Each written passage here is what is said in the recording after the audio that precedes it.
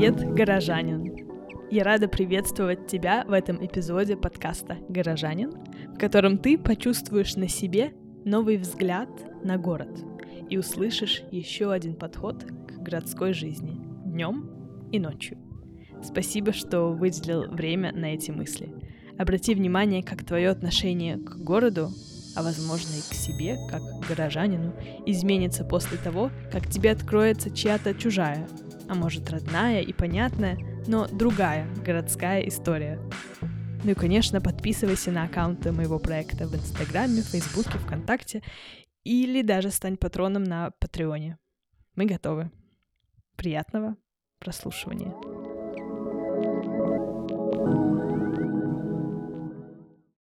Привет еще раз. Спасибо, что захотела принять участие в моем проекте. Я с удовольствием. Я давно за ним следила, на самом деле. Я к тебе в LinkedIn даже добавила специально, чтобы лайкала твои посты, как говорится. О, да, ну как я сейчас делаю с другими людьми. И с тобой тоже буду продолжать. Продолжайте лайкать, пишите комментарии. Да, чтобы принимать активность. Да. Да, знаем, как это делается. Мы с тобой уже успели немного пообщаться, и у меня ощущение, что я хотя бы начала представлять, кто ты. Но для наших слушателей расскажи немного о себе. Потом мы начнем задавать вопросы. Меня зовут Лера, Валерия, вот. Но легче Лера. Я из России, я родилась в Казани, но училась в Москве. И я архитекторка. Я училась в Московском архитектурном 5 лет на специализации архитектора с градостроительным таким уклоном. Вот, поэтому моя выпускная работа была большой градостроительный проект застройки района Люблино. Там была реконструкция железнодорожной такой зоны. 450 гектаров, это был такой гигантский проект. И потом вот я приехала в Стокгольм, чтобы обучаться на программе «Устойчивый городской дизайн и архитектура». Что-то вроде этого. Sustainable Urban Planning and Design. В КТХ, в Королевском техническом университете, институте. Что-то такое.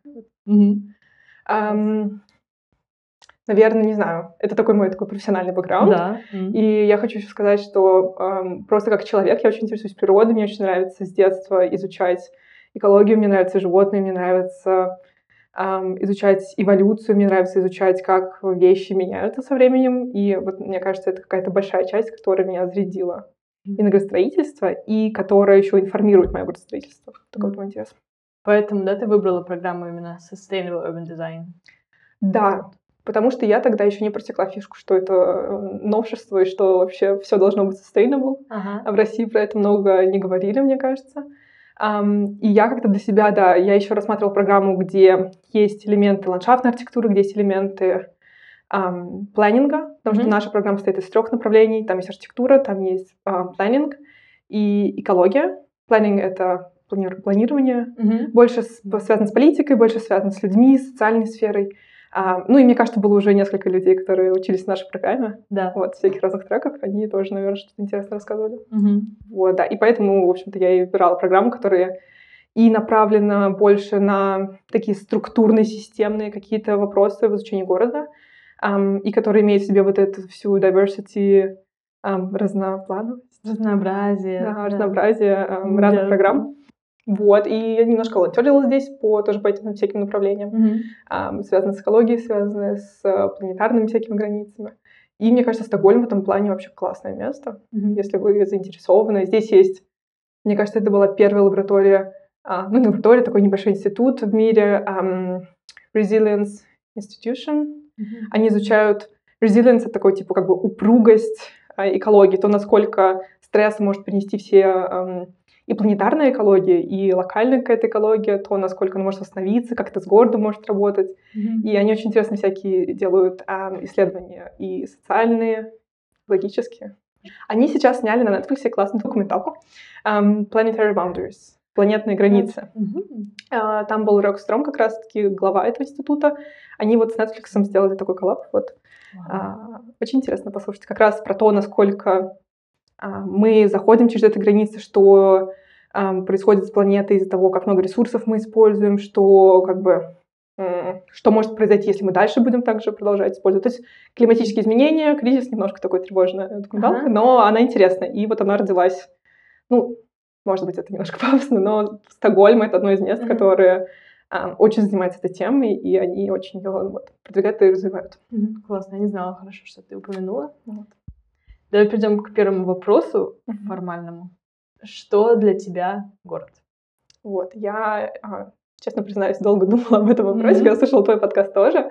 Ну и вообще, в принципе, это вопрос, который, наверное, каждого урбаниста волнует. Я для себя пришла к такой системе, и в последнее время мои проекты, они были информированы этим моим пониманием, на самом деле, что город — это что-то невероятно сложное и комплексное, и город — это совокупность всей комплексности. И это такое странное объяснение, наверное, оно ничего не объясняет, но если подумать, если убрать половину зданий в городе, перестанет ли это быть городом, перестанет ли это быть именно этим городом? Во время Второй мировой войны, мне кажется, такое часто происходило, и города перерождались, они менялись. Берлин, мы все знаем, что произошло с ним, и насколько это разорванный город, и насколько он перевосстановленный. Это все равно Берлин, это его история, она уникальная. Если убрать половину людей приедут новые люди. Ну окей, это будет другой город, но это все еще будет город, это все еще будет именно этот город. Хотя есть люди, которые, конечно, утверждают, что вот Париж уже не тот, вот Мадрид уже не тот. Но мне кажется, это нормальная эволюция, люди мигрируют, люди меняются, города меняются. Если убрать, не знаю, географию города, если представить, что Стокгольм теперь не выглядит как песочные часы, что там нету 1000 островов, наверное, город поменяется, естественно, но там архитектура останется, люди останутся, культура останется. Вот это особенно какая-то нордическая архитектура будет здесь. И для меня город — это как раз-таки сложение во всех этих слоев экологии, географии, ландшафта, людей, каких-то архитектурных привычек, как строить, того, как мы ведем себя, насколько много машин мы пользуемся или нет, это все инфраструктуры. И мне кажется, это одновременно очень странное определение, оно такое, на английском это vague, оно безгранично, ничего не определяет. Но, с другой стороны, мне кажется, определять город через количество людей, которые там живут, или через количество, не знаю, интеракций, которые происходят, тоже довольно, в общем-то, расплывчато. Мне кажется, более конкретно ответить на этот вопрос сложно, потому что это изначально такой же vague, непонятный, обширный вопрос, который подразумевает подобного рода ответ. Да, мой ответ, наверное, будет таким. Мне это интересно. И мне интересно изучать как раз, как одно влияет на другое, как люди через все это проходят через эти процессы, как мы это чувствуем, как мы на это влияем, и как города меняются. Тоже очень интересный процесс, смотреть, как они возрастаются, или наоборот, могут сжиматься, пропадать. Мне кажется, в этом плане еще пандемия была таким интересным опытом, потому что города, многие или все, потеряли какую-то часть своей жизни, и при этом можно поспорить, но при этом остались теми же городами, которыми они были до. Да, люди в Нью-Йорке могли быть закрыты и не видеть других людей в Нью-Йорке, и как будто они живут на разной планете, что они закрыты дома, но это все еще Нью-Йорк, это все еще тоже город. И это очень интересно, кстати, как города будут меняться после пандемии. Сейчас в Стокгольме есть этот переход к тому, чтобы работать из дома. Если люди меньше работают, будет ли меньше коворкингов? Будет ли больше коворкингов? Потому что люди будут работать в пространствах рядом с домом, которые удобны и так далее. Будет ли меньше машин? Потому что люди не будут никуда ездить, они будут дома работать. Или будет больше машин, потому что люди считают, что общественный транспорт неспокойный. Нету определенного направления, что если так, то так. Да. И мне кажется, это очень интересно. И города точно поменяются, но я не думаю, что это плохой процесс. Это очень интересный процесс адаптации, то, как мы адаптируемся ко всему. Причем адаптации и города, и горожан. Да. Это вообще очень интересные процессы, мне кажется, горожане влияют на то, как выглядит город. Но на самом деле город обучает горожан, так как они должны вести себя в этом городе. К примеру, если мы приезжаем в другой город, мы сразу чувствуем, что люди ведут себя как-то по-другому, и пространство нас как-то по-другому, не то чтобы заставляет себя вести, но там есть какие-то правила поведения, которые они диктуют. И в этом есть, конечно, свой интерес. Мы начали говорить про горожан, и я воспользуюсь этим, перейду к второму вопросу. Что ты для города? Очень интересно. Мне кажется, я для города просто маленькая капелька на больших этих водяных каких-то, не знаю, водяной мельнице. Потому что, с одной стороны, я архитектор, но с другой стороны, я могу технически делать проект, но я сейчас конкретно не делаю никаких проектов. И даже если я буду делать проекты, там будет еще замешано настолько большое количество людей. Это все информировано и опытом специалистов, и запросом горожан. И мне кажется, я бы не хотела себя воспринимать как человек, который делает города. Я бы хотела быть человеком, который просто живет в городах, как бы воспринимает их, какой-то опыт получает, experience, проживает город. Вот. Я горожанин в плане того, что я, может быть, не очень люблю там шумное пространство, я не настолько люблю сидеть в кафе, я не настолько люблю ходить на вечеринки, но мне нравится очень гулять, идти через город, чувствовать его историю, видеть, как здания интересно выглядят, особенно если исторически в Стокгольме. То есть я такой наблюдатель пока скорее. Я понимаю тебя в этом плане, да, именно проживать город. И, наверное, тут важно, что город позволяет разным людям проживать его по-своему. Да, это вообще так невероятно приятно и важно, мне кажется, когда ты чувствуешь себя принятым в пространстве. Это то, что, да, в Европе очень важно representing, чтобы были обязательно пространства для разных людей. Но в Стокгольме это особо чувствуется, что если ты мама с коляской, ты везде пройдешь. Есть специальные проходы, есть все специально через пандусы, все, есть лифт, они работают. Не нужно звать тетю с ключом, который откроет лифт. И ты чувствуешь себя... Ну, я, конечно, человек без ребенка, но у меня есть семья, которая здесь живет, и когда я гуляю с коляской с их дочерью, я не чувствую, что я не часть города. Когда я иду по Москве, да просто, я не знаю, иду с чем-то, с пакетами, мне нужно как-то пройти. И мне там некомфортно по лестницам подниматься. Я уже чувствую себя там менее частью города. Если иду с коляской, это особый опыт. Да. Если ты сравнишь свой опыт горожанина в Казани, в Москве и в Стокгольме, хотела бы чем-то поделиться? Может быть, про Казань и про Москву чуть больше? Или даже вот про Казань. Про Казань. Про Казань интересно. Я там родилась, прожила совсем небольшую часть своей жизни. Лет в 12, мне кажется, мы переехали с родителями в Москву. И я не очень много гуляла по городу, потому что, я была ребенком, там, я могла гулять с родителями еще как-то, но меня особо не отпускали. И поэтому у меня есть такой опыт маленького кусочка Казани, вокруг там дома бабушки, вокруг моего дома. И опыт уже Казани, когда я выросла, вернулась туда сама, привезла подруг, там приезжала с молодым человеком. И это абсолютно другой город, который, во-первых, перестроился, изменился, у него изменилась и какая-то составляющая такого дизайна, стиля, у него изменилась. Мой район, конечно, там остался, наверное, таким же примером, но вот как бы этот центральный город, в который приезжают люди, которые не живут в Казани, а которые просто приехали там к родственникам или посмотреть, это совсем другая Казань. Я могу сказать, что, естественно, есть какие-то ностальгические чувства, связанные с этим, но для меня Казань очень... Из-за того, что я его еще летом всегда воспринимаю, приезжаю летом, это очень такой жаркий город, в котором сложно, если ты не на даче находишься. Вот я, если приезжаю туда, я сразу к бабушке на дачу еду, в маленький домик там около Волги. К примеру, Волга, насколько это гигантская река. И когда мне говорят, о, Москва-река такая красивая, я думаю, Москва-река — это маленький канал по сравнению с Волгой. То есть там есть свои какие-то городские аспекты. К примеру, набережную около Волги сейчас развили. И вот эту Волгу открывают больше для горожан. Но, с другой стороны, развили так, что там вот на этой набережной много очень коммерческих маленьких структур, какие-то домики, ларечки, что-то для рестораны. Опять же, это пространство, которое люди с деньгами могут чаще, наверное, посещать, чем люди, которые не хотят кушать в ресторане каждый день около Волги. У меня есть воспоминания, когда мы с мамой и с братом младшим приезжали в Казань, мы ходили вдоль реки, и там были какие-то площадки, которые мне казались фантастическими, потому что там что-то можно было нажимать, играли какие-то инструменты. Да, нам было классно. Эти 2 дня. Да, но я помню, что я гуляла по этой площадке, и там классно гулять. Там есть качели, там есть всякие карусели, там есть какие-то площадки интерактивные. Но как долго ты можешь находиться в пространстве, где вот нужно как бы активно с ним взаимодействовать? То есть там мало пространства, где ты можешь просто сесть, как, к примеру, любят делать в всяких кампусах, просто большие ступеньки, где люди могут сесть. То есть есть маленькая лестница, чтобы пройти, и просто ступеньки. Это не запланированное пространство. Кто угодно может как угодно воспользоваться.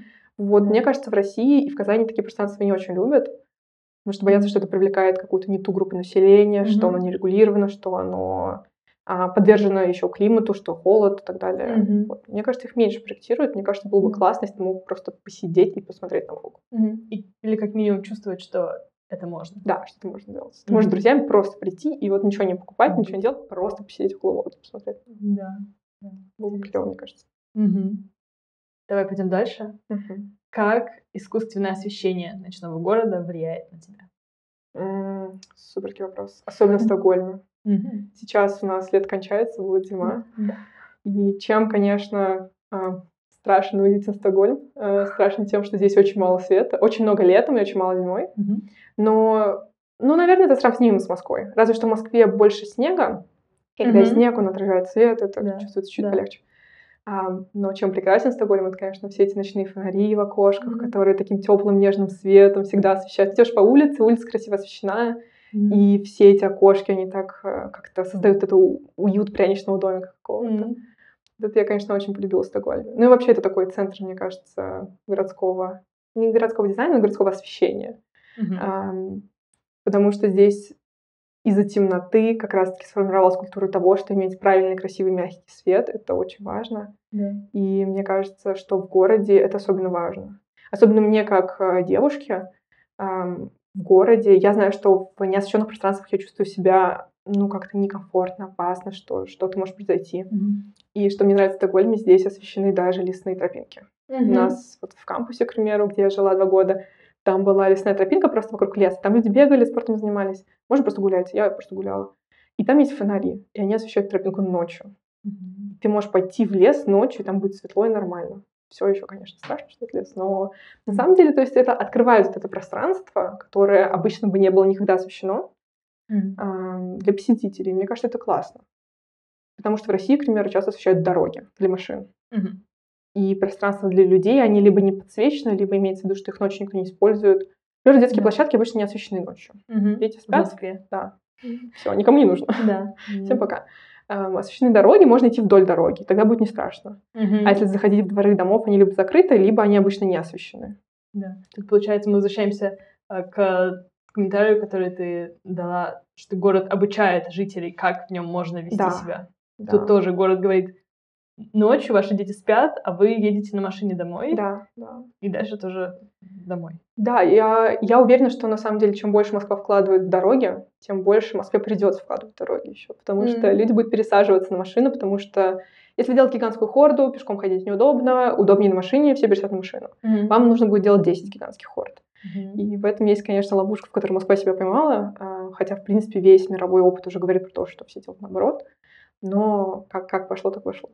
Но мне кажется, особенно через свет, через пространства, в которых детям, женщинам комфортно, через пространства, в которых люди ощущают себя как-то приветливо или неприветливо. Город может показывать, что мы рады вам в этом пространстве, или мы не рады вам в этом пространстве. Не приходите сюда, здесь темно, и ничего для вас нет.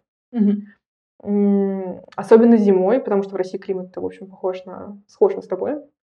Мне кажется, что здесь есть настолько сильная культура света, и в России она настолько слабая, скажем так. Или как минимум этому не уделяют так много внимания. И все мои воспоминания о каком-то освещении зимой в Москве, это всегда ты идешь вдоль шоссе, на маршрутку садишься, и шоссе все горит просто огнями. И потом ты едешь где-то там по спальному району, там уходишь, все темно, маленькая улица освещенная, ты пытаешься добежать до дома. Да даже в центре города, конечно, есть освещение, всякие праздничные штуки ставят. Тоже это другое, да, это уже праздничное, это декоративное. Да. И мне кажется, что пространства, в которых есть свет, они как-то могут не только приглашать к себе, но и показывать, как ты можешь в них идти. Потому что если это парк, то ты можешь понимать, подсвечены ли скамейки, или наоборот, подсвечены только тропинки. Или наоборот, подсвечены просто небольшие совсем кусочки, и ты можешь спокойно приватно сидеть и развлекаться. Я, к примеру, жила недалеко от большого заповедника Серебряного Бора в Москве. И там была часть, которая была подсвечена, а часть, которая была не подсвечена. И не подсвеченная часть была такая лесная часть. И так они заботились о том, чтобы и животных, конечно, там не отпугивать, чтобы не нарушать эти цепочки. Но и просто, в принципе, если ты приходишь вечером, ты знаешь, что ты будешь гулять только по одной части, которая подсвечена, что другая тебе недоступна. Может быть, не должна она тебе быть доступна. Либо, может быть, есть люди, которым комфортно гулять в темноте. Я люблю гулять в темноте, но не в такой темноте, когда вообще нет света. То есть я, к примеру, сейчас заметила, что я по вечерам выхожу гулять. Я люблю, никого нету, все в темноте. Недавно был невероятный туман, ужасно. Все было, каждый второй фонарь, ты уже не мог видеть второй фонарь, ты видишь только вокруг себя. В этом что-то есть, на самом деле. В этом что-то есть. Но я фотографировала, было довольно страшно. Но тот факт, что моя дорога была освещена, естественно, создавала какой-то комфорт, что я знаю, что там есть свет, здесь можно ходить. Да. Вот этот свет, мне кажется, дает ощущение того, что можно ходить. Не только приятно, но и можно туда идти. Тебя тут не зовут, Да. а принимают, Да. ждут. О тебе подумали. Да. Вот. Тут все заранее для тебя подготовлено. Ну и я думаю, что все-таки у разных людей разные вещи, даже подходы к освещению вызывают это ощущение, что меня тут готовы принять. Но ты вначале говорила про то, что девушкам, женщинам бывает более страшно. То тоже, я думаю, это зависит от людей. Но тенденция есть такая явно. Да, но это зависит от людей, но также есть исследования, которые показывают о том, что... Да даже, я не знаю, мне кажется, это очень интересный, кстати, опыт. Если вы слушаете сейчас этот подкаст, попробуйте посмотреть позднее время дня, есть ли вокруг вас женщины. Потому что я часто иду по городу вечером, и вокруг меня нет женщин, особенно в Москве. Одиноко идущих? Просто женщин. Я очень... Ну, бывают пары, которые идут вместе, да, но одиноко идущих женщин особо мало. И если идти по ночной Москве в 2 часа ночи, скорее всего, вы увидите только мужчин. Это просто странное наблюдение. Может быть, естественно, это связано с гендерным дисбалансом, что мужчины больше работают на ночных работах. Есть и в этом штуке, но... Опять же, почему работают они так? Возможно, это связано с чем-то еще, не только с работой, которая есть или нет для того или иного пола. Да. А насколько комфортно они себя чувствуют потом идти с работы вечером. Ну, вот мой опыт, к примеру, и опыт моих там подруг, знакомых, родственниц в том, что если ты девушка идешь вечером домой, тебе звонят там член семьи, типа, ты дома, давай скорее, быстрее домой. В то время как мой парень может спокойно выйти, пойти погулять, никто не спросит. Я пошел пить пиво с друзьями, там, 11 часов вечера. Ну, окей. Если я так скажу, то, ну, люди будут там... Я пошла пить пиво с друзьями. Да, в 11 часов вечера. Ну, а почему нет, в общем-то? Конечно, вот, но люди будут волноваться. Они говорят, позвони, когда дойдешь домой. Позвони, когда дойдешь домой. И вот такой, мне кажется, опыт. Здесь, опять же, мы разговаривали с тобой, но я сейчас повторю, про Urban Girls Walk. Это, типа... девчушечные прогулки, городские девчачьи прогулки, где их устраивали в Стокгольме, стокгольмцы. И даже при том, что мы все искренне в России думаем, что Швеция уже достигла какого-то невероятного равенства, что здесь все вообще 50-50. Но здесь эти вопросы постоянно поднимаются. Здесь они куда чаще поднимаются. И, возможно, поэтому они уже прошли свой путь. Они говорят о феминизме в планировании города, в городском дизайне. И они проходят вот эти девчачьи прогулки с архитекторами, не архитекторами, и показывают им, какими путями женщины, к примеру, не хотели бы идти. И это какой-то опыт, который они еще передают через прогулки. Они спрашивают людей, где бы вы хотели пройти, где бы вы не хотели пройти. И тогда люди внутри этой группы тоже видят, что, мужчины сказали, что они бы спокойно там прошли. Но почему-то женщины, внезапно как-то коллективно согласились, заранее не договаривались, что, как-то это скетч выглядит, как-то очень странно. Какой-то период. Наверное, я бы избегала его. Вот. И это такой интересный опыт, мне кажется. Было бы классно, если бы в Москве еще могли интегрировать. Кажется, что-то есть в том, когда ты слышишь от другого человека, что мне тоже тут страшно было. Да. Ты понимаешь, что ты не странный, у тебя это не твоя голова, что это вот это ощущение... Или не только твоя голова. Не только твоя голова, да. Но если, знаете, если у 50 людей одинаково работает голова, возможно... Что-то есть в этом, что-то более объективное. Да. И то, что можно изменить, как минимум, и имеет смысл. Вот. Я, конечно, имею к лайт-дизайну такое очень издалека отношение, но мне кажется, что вполне есть исследования. Они не совсем объективные, но они относительно пытаются согласиться на том, какой свет кажется более приятным, там желтый свет, холодный свет, что люди больше любят. И, скорее всего, и по городскому освещению есть какие-то такие договоренности. Да. Потому что я, к примеру, как архитектор всегда думала, что нужно освещать тропинки. А потом я услышала мнение, что людям вообще-то некомфортно, когда ты идешь по освещенной стороне, и тебя свет ослепляет, и ты вроде бы все видишь вокруг, но на самом деле ты не видишь, что в темноте. А те, кто стоит в темноте, видят тебя. Да. Что это неприятное ощущение. И вот это вот классно. Я никогда о таком не задумывалась. Ну вот сейчас прям задумалась, и хорошо, что ты это озвучила. Да. Классно. Я думаю, на русском языке не звучала эта мысль еще тут. Я рада, что ты это сказала. Ага. Да. Всегда, пожалуйста. Да.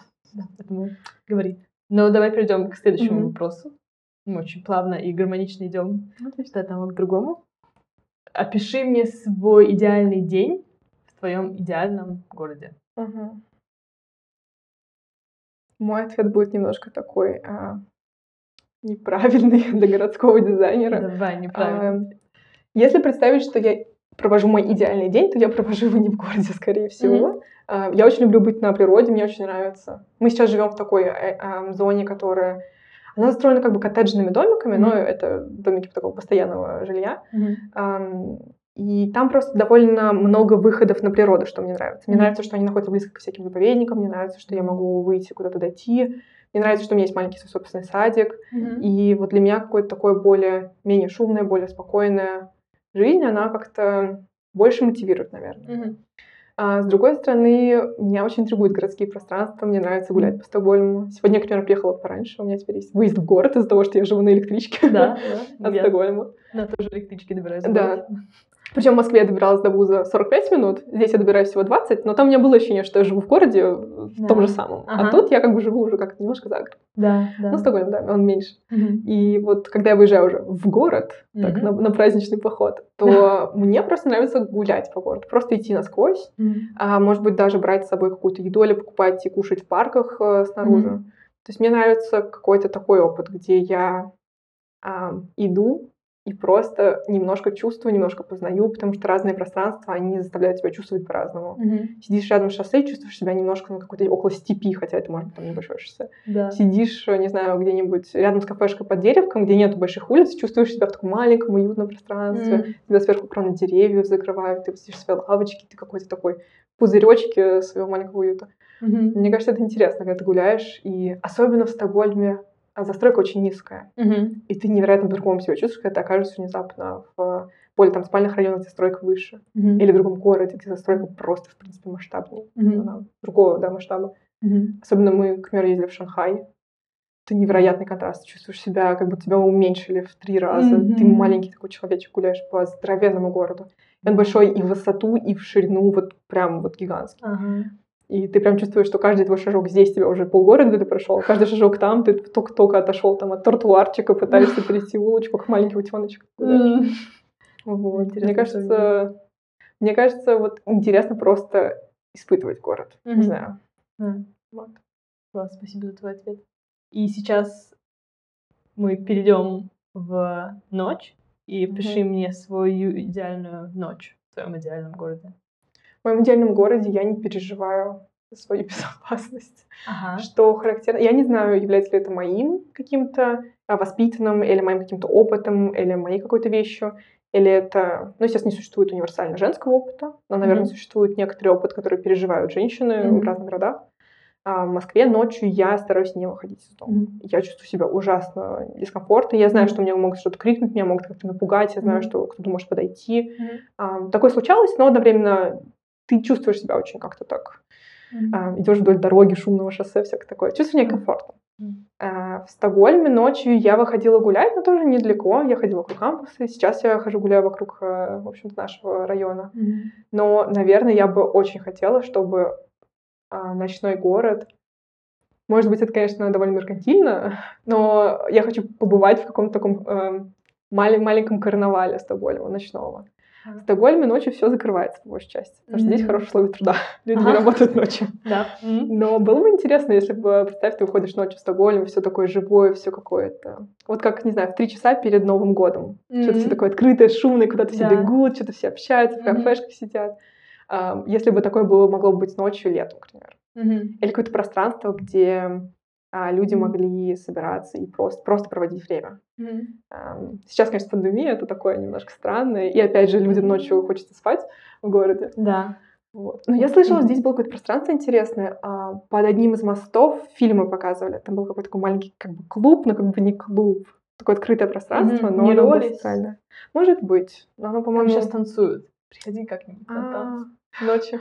Прикольно. Ну вот, наверное, да, такое у меня какое-то было бы желание. Но при этом это Стокгольм. Да, я очень люблю Стокгольм. Мне кажется, он очень уютный, очень комфортный, и он очень красивый.